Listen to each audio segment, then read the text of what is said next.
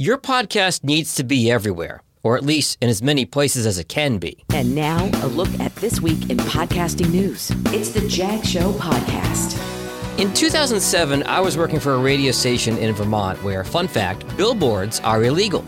I was trying to convince my boss that the station needed a page on this new thing called Facebook. Ben, I asked him, if you could have a billboard in South Burlington on Interstate 89 with your morning show's faces on it, would you do it? Well, of course, he said. I said, that's why we need to be on Facebook. We need to be where our listeners are. 14 years later, the same is true of podcasts. Be everywhere your listeners are so more people can find you. I told you last week about Tom Webster of Edison Research talking about YouTube at Podcast Movement. Among weekly podcast listeners, 18% said YouTube is their primary destination for listening to shows, behind only Spotify and Apple. Do you really want to miss out on nearly 1 in 5 weekly podcast listeners? Also, Apple is still having issues. Yes, the recent iOS update was supposed to fix the bug that was stopping downloads, but according to Pod News, many creators still aren't seeing new episodes pop up in Apple Podcasts a full 72 hours after submission. If your show's only on Apple and this happens to you, why bother to even publish the show? It's a tree falling in the woods. Yes, you need to be on the holy trinity of Apple Podcasts, Spotify, and Google Podcasts. But you should also be on YouTube.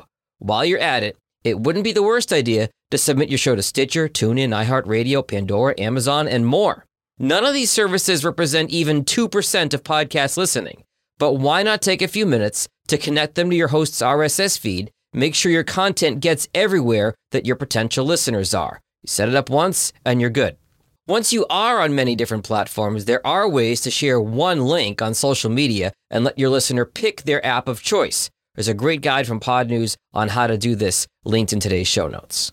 On to other podcasting news from the week. I mentioned last week the importance of SEO and show notes. Google search is still one of the key methods of podcast discovery, and there's a seminar next Saturday, August 28th, on writing show notes. I got an affiliate link for that in the show notes to this week's episode.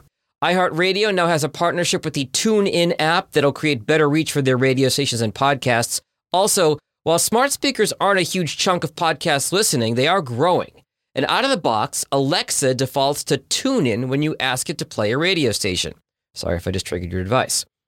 iHeart is also teaming up with France's NRJ Group to translate some of its biggest shows into French, starting, of course, with Stuff You Should Know. Podcasts are getting bigger worldwide. The fine folks at Podcast Movement have launched Podcast Movement University, currently free to join, has a bunch of classes you can watch. And if you weren't able to make it to Podcast Movement in Nashville, they've got a highlight video up on YouTube. Quickly, 2 technical items. Audio-Technica has released their new AT2040 microphone. It's about $100.